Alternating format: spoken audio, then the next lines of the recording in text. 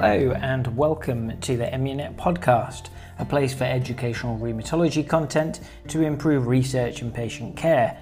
If you're too busy to read the Emunet newsletters and the WIN contributions, this podcast is exactly for you. Now you can get updated whilst on the go.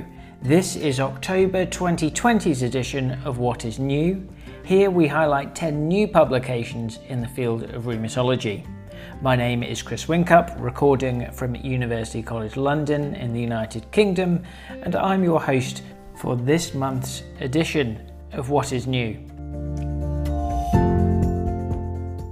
First up in this month's edition is Rheumatoid Arthritis Basic and Translational Research, and the paper selected is from Science Advances. It's a research article entitled Synovial Targeted Therapy Synergizes with TNF Inhibition in Arthritis Reversal.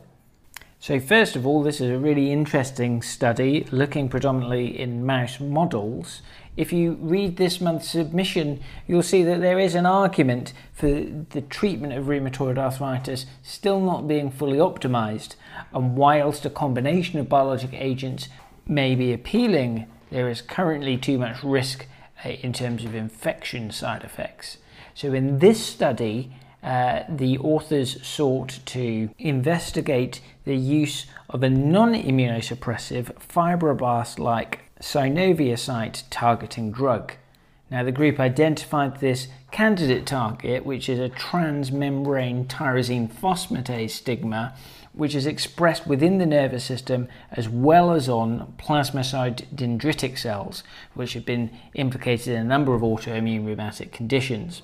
So in this study, the authors constructed a fusion protein that was able to selectively inhibit the migration and invasion of rheumatoid arthritis fibroblast-like synovicytes, whilst interestingly not affecting those derived from osteoarthritis or dermal fibroblasts.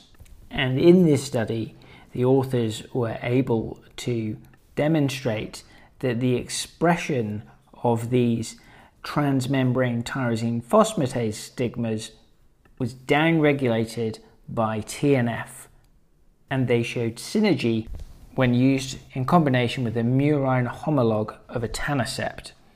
And one of the really interesting findings of this study was that when they used suboptimal doses of both of these agents together, they could effectively inhibit arthritis. So what could this mean for clinical practice in the future? Well, this certainly represents an interesting avenue of novel therapeutic target, in particular given the added benefit that this does not cause significant immunosuppression.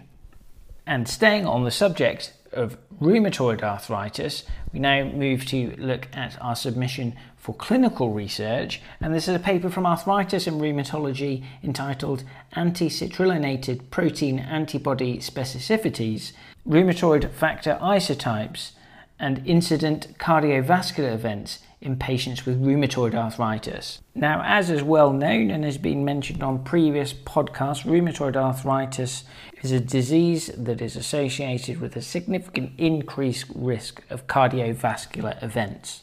There has previously been suggestions that widespread systemic inflammation and also anti-citrullinated protein antibodies can enhance atherogenesis in rheumatoid arthritis. To investigate this further, the authors of this study decided to look at specific anti-citrullinated protein antibodies and rheumatoid factor isotypes to look for an association with the incidence of cardiovascular events in a group of Swedish patients with new onset rheumatoid arthritis. And in the context of this study, new onset was classified as within 1 year of the onset of symptoms. Patients followed up on this nationwide register were then subsequently assessed for new onset cardiovascular disease. Impressively, 2,814 patients were recruited to the study with a median follow-up duration of 13 years.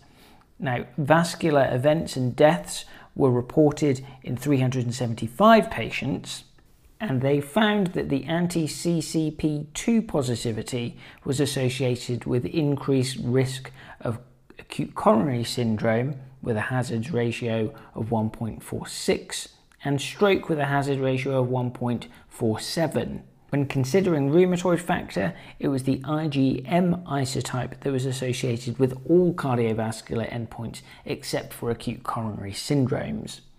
IgA isotype rheumatoid factor was associated with cardiovascular deaths, and after adjustment for smoking and other lifestyle factors, only IgA rheumatoid factor remained associated with cardiovascular death with a hazard ratio of 1.61. Now, it's important to consider that these results show association, but this may imply that those with positive antibodies should perhaps have their cardiovascular risk treated more aggressively in clinical practice, and it will be certainly interesting to see whether these results are validated in other such cohorts. Next up, we looked at systemic lupus erythematosus basic and translational research, and this month's submission is featured in Lupus Science and Medicine and is entitled Targeting Mitochondrial Oxidative Stress with MitoQ Reduces Net Formation and Kidney Disease in Lupus-Prone MRL-LPR Mice. First of all, I've got a conflict of interest here. This was the paper that I selected for this month's WIN initiative. And also my own research focuses on mitochondrial function in lupus. However, I think this paper is really fascinating. Now, there's been a number of recent studies that have looked at abnormal immune metabolism in lupus. And in this paper, the authors investigated lupus murine models and whether mitochondrial function could be treated with the antioxidant MitoQ. Now, when the mice were treated with MitoQ, they were found to have reduced neutrophil reactive oxygen species and a reduction in net formation, which was something I discussed in last month's podcast. Another exciting finding from this study was that mice treated with MitoQ also had fewer immune complexes within their kidneys, although there was no difference in the levels of circulating autoantibodies within the serum of the mice. So this is quite exciting and shows that mitochondrial function does occur in lupus and there is a potential treatment for this. So I'll be interested to see if this can be translated into human studies at some point in the future. Staying with lupus, but again looking at this month's clinical research selection, we have a paper from Annals of the Rheumatic Diseases entitled Interferon Alpha Kinoid in Systemic Lupus Erythematosus, results from a phase 2b randomized placebo-controlled study. Now, this really builds on the huge wealth of data that is coming out in lupus looking at interferon signatures in the pathogenesis of systemic lupus erythematosus. And if you remember from last month's podcast, the study in that occasion was on the positive findings of a study looking at anifrolumab.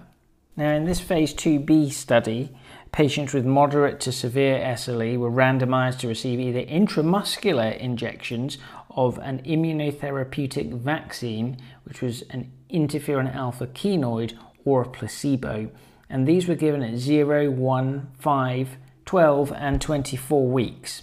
Interestingly, the primary endpoints of this study were the neutralization of interferon gene signatures and also the clinical outcome score of the modified BICLA response by mandatory corticosteroid tapering.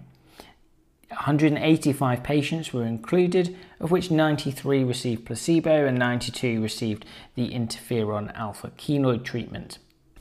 Importantly, and unfortunately, there was no statistically significant difference between the two groups at 36 weeks based upon the modified BICLA response. However, a few benefits were seen in the patients who received the study drug, and this did include a reduction in the interferon gene signature. Furthermore, there was a significant ability of the drug to allow for steroid sparing, which is incredibly useful in lupus.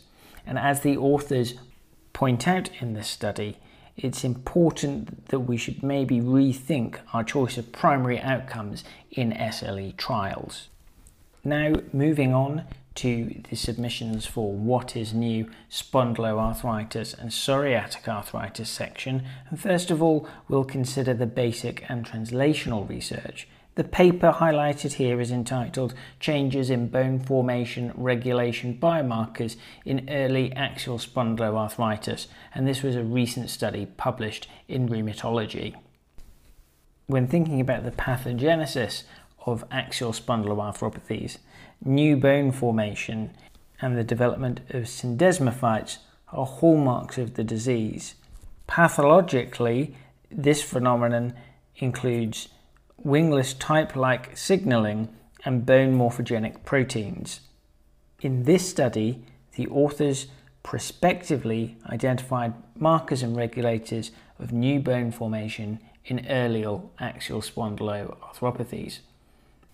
And an interesting finding was that serum BMP7 increased over the 5-year follow-up period, and this was most pronounced in those with active disease, whilst this phenomenon was interestingly less pronounced in those on anti-TNF therapy.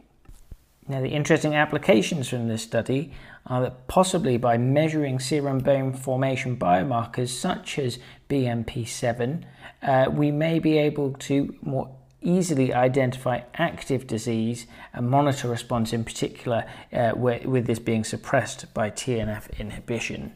This month's spondyloarthropathy clinical research submission is entitled Effectiveness of Switching Between TNF Inhibitors in Patients with Axial Spondyloarthritis.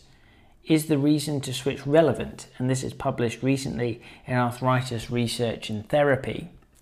In this study, the authors sought to compare the efficacy of tumor necrosis factor inhibitors as both first-line and second-line therapies, in addition to assessing whether the reasons for discontinuing the first agent affects the response to the second agent in patients with axial spondyloarthropathy. Now, this study has quite a long follow-up time. Patients were recruited from 2008 to 2018 from the Rheumatic Diseases Portuguese Register, with a particular focus on those who discontinued their first anti-TNF and started a second anti-TNF agent over that time period. Reasons for discontinuing first anti-TNF agent included primary failure, for example, in which case there was no achievement of control of disease, secondary failure, in which there was an initial improvement which was subsequently lost at future visits, and other reasons for discontinuing, for example, pregnancy and conception, or due to surgery. The authors found that the reason for discontinuing the first TNF agent did not influence the response to the second TNF agent. However, a difference was found when more stringent outcome measures were assessed. For example, those patients who discontinued their first anti-TNF drug due to secondary failure seemed to do better when switching to the second agent than those with primary failure. Now, this is an important finding for clinical practice, as with a number of newer agents being available for axial spondyloarthropathy, those with primary failure to anti-TNF may be switched to a non-anti-TNF biologic as a second-line agent on the basis of these results, which clearly need to be validated in other cohorts first. Moving on now to look at osteoarthritis. In October's submission, we have a paper from Scientific Reports entitled Serum Fatty Acid Chain Length Associates with Prevalent Symptomatic End-Stage Osteoarthritis Independent of BMI. Now, this study was conducted in a large Dutch cohort of 1,564 cases of osteoarthritis and 2,125 healthy controls. The basis for this study is to consider whether there are factors beyond simple mechanical loading that could play a role in the pathogenesis of osteoarthritis.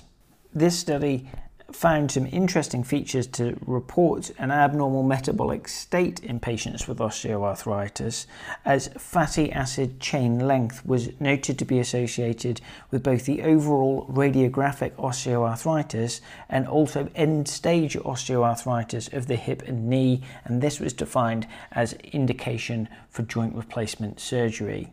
Thinking more broadly, this could be suggestive as a component of poor metabolic health in a certain group of patients with osteoarthritis, and the authors do mention that osteoarthritis is more highly associated with patients with an elevated BMI. Moving on to look at the submission for pediatric rheumatology for this month.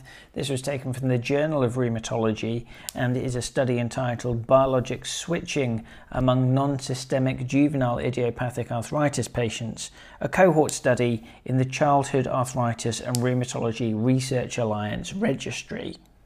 Now, it's well known that the advent of biologic therapy has led to significant improvements in the quality of life and disease control of children and young people with juvenile idiopathic arthritis. With the advent of newer biologic agents, young patients often switch from one biologic to another in an attempt to aggressively control disease before the development of joint damage, which clearly in younger patients will have significant impacts for later life.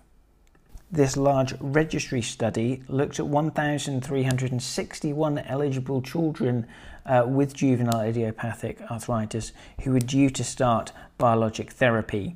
Now, 94% of these patients, unsurprisingly, were starting anti-tumour necrosis factor drugs as their first-line treatment.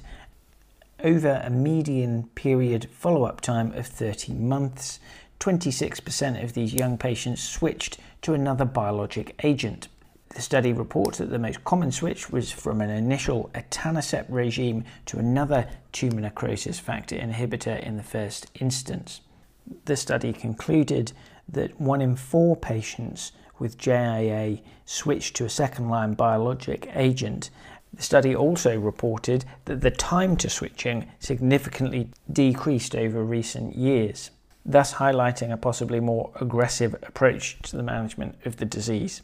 The patient education and patient perspective submission for this month was taken from Arthritis Care and Research in this paper entitled Clinical Team Perspectives on the Psychosocial Aspects of Transition to Adult Care for Patients with Childhood Onset Systemic Lupus Erythematosus. Now, there's been recent increased emphasis on the transition of young patients from pediatric rheumatology to adult rheumatology, and this timely study interviewed a number of members of the healthcare team. In particular, this was 4 pediatric rheumatologists along with 4 adult rheumatologists, 2 nurses, a nurse practitioner, a social worker and psychologist. So this really did get a good spread of opinions from the clinicians and members of the MDT involved in transition of young patients with juvenile or pediatric onset SLE. One interesting finding of the study was that adult clinicians seemed to place extra emphasis on independence for the long-term success of patients. So this is a really important study for anyone who's involved in the transition of young patients from pediatric to adult care, as it does highlight the ways in which the team can function differently. And the final submission to review for this month is the epidemiology submission published in Lupus Science and Medicine entitled Transition to Severe Phenotype in Systemic Lupus Erythematosus, initially presenting with non-severe disease, implications for the management of early disease. So this is an interesting study on the basis that many patients with lupus can present with very heterogeneous symptoms. Some patients may present early with aggressive disease, either that involving the brain or initially presenting with lupus nephritis, whilst on the other hand, some patients may present with a more mild phenotype initially. What this study sought to investigate was whether there was a change in disease phenotypes over time.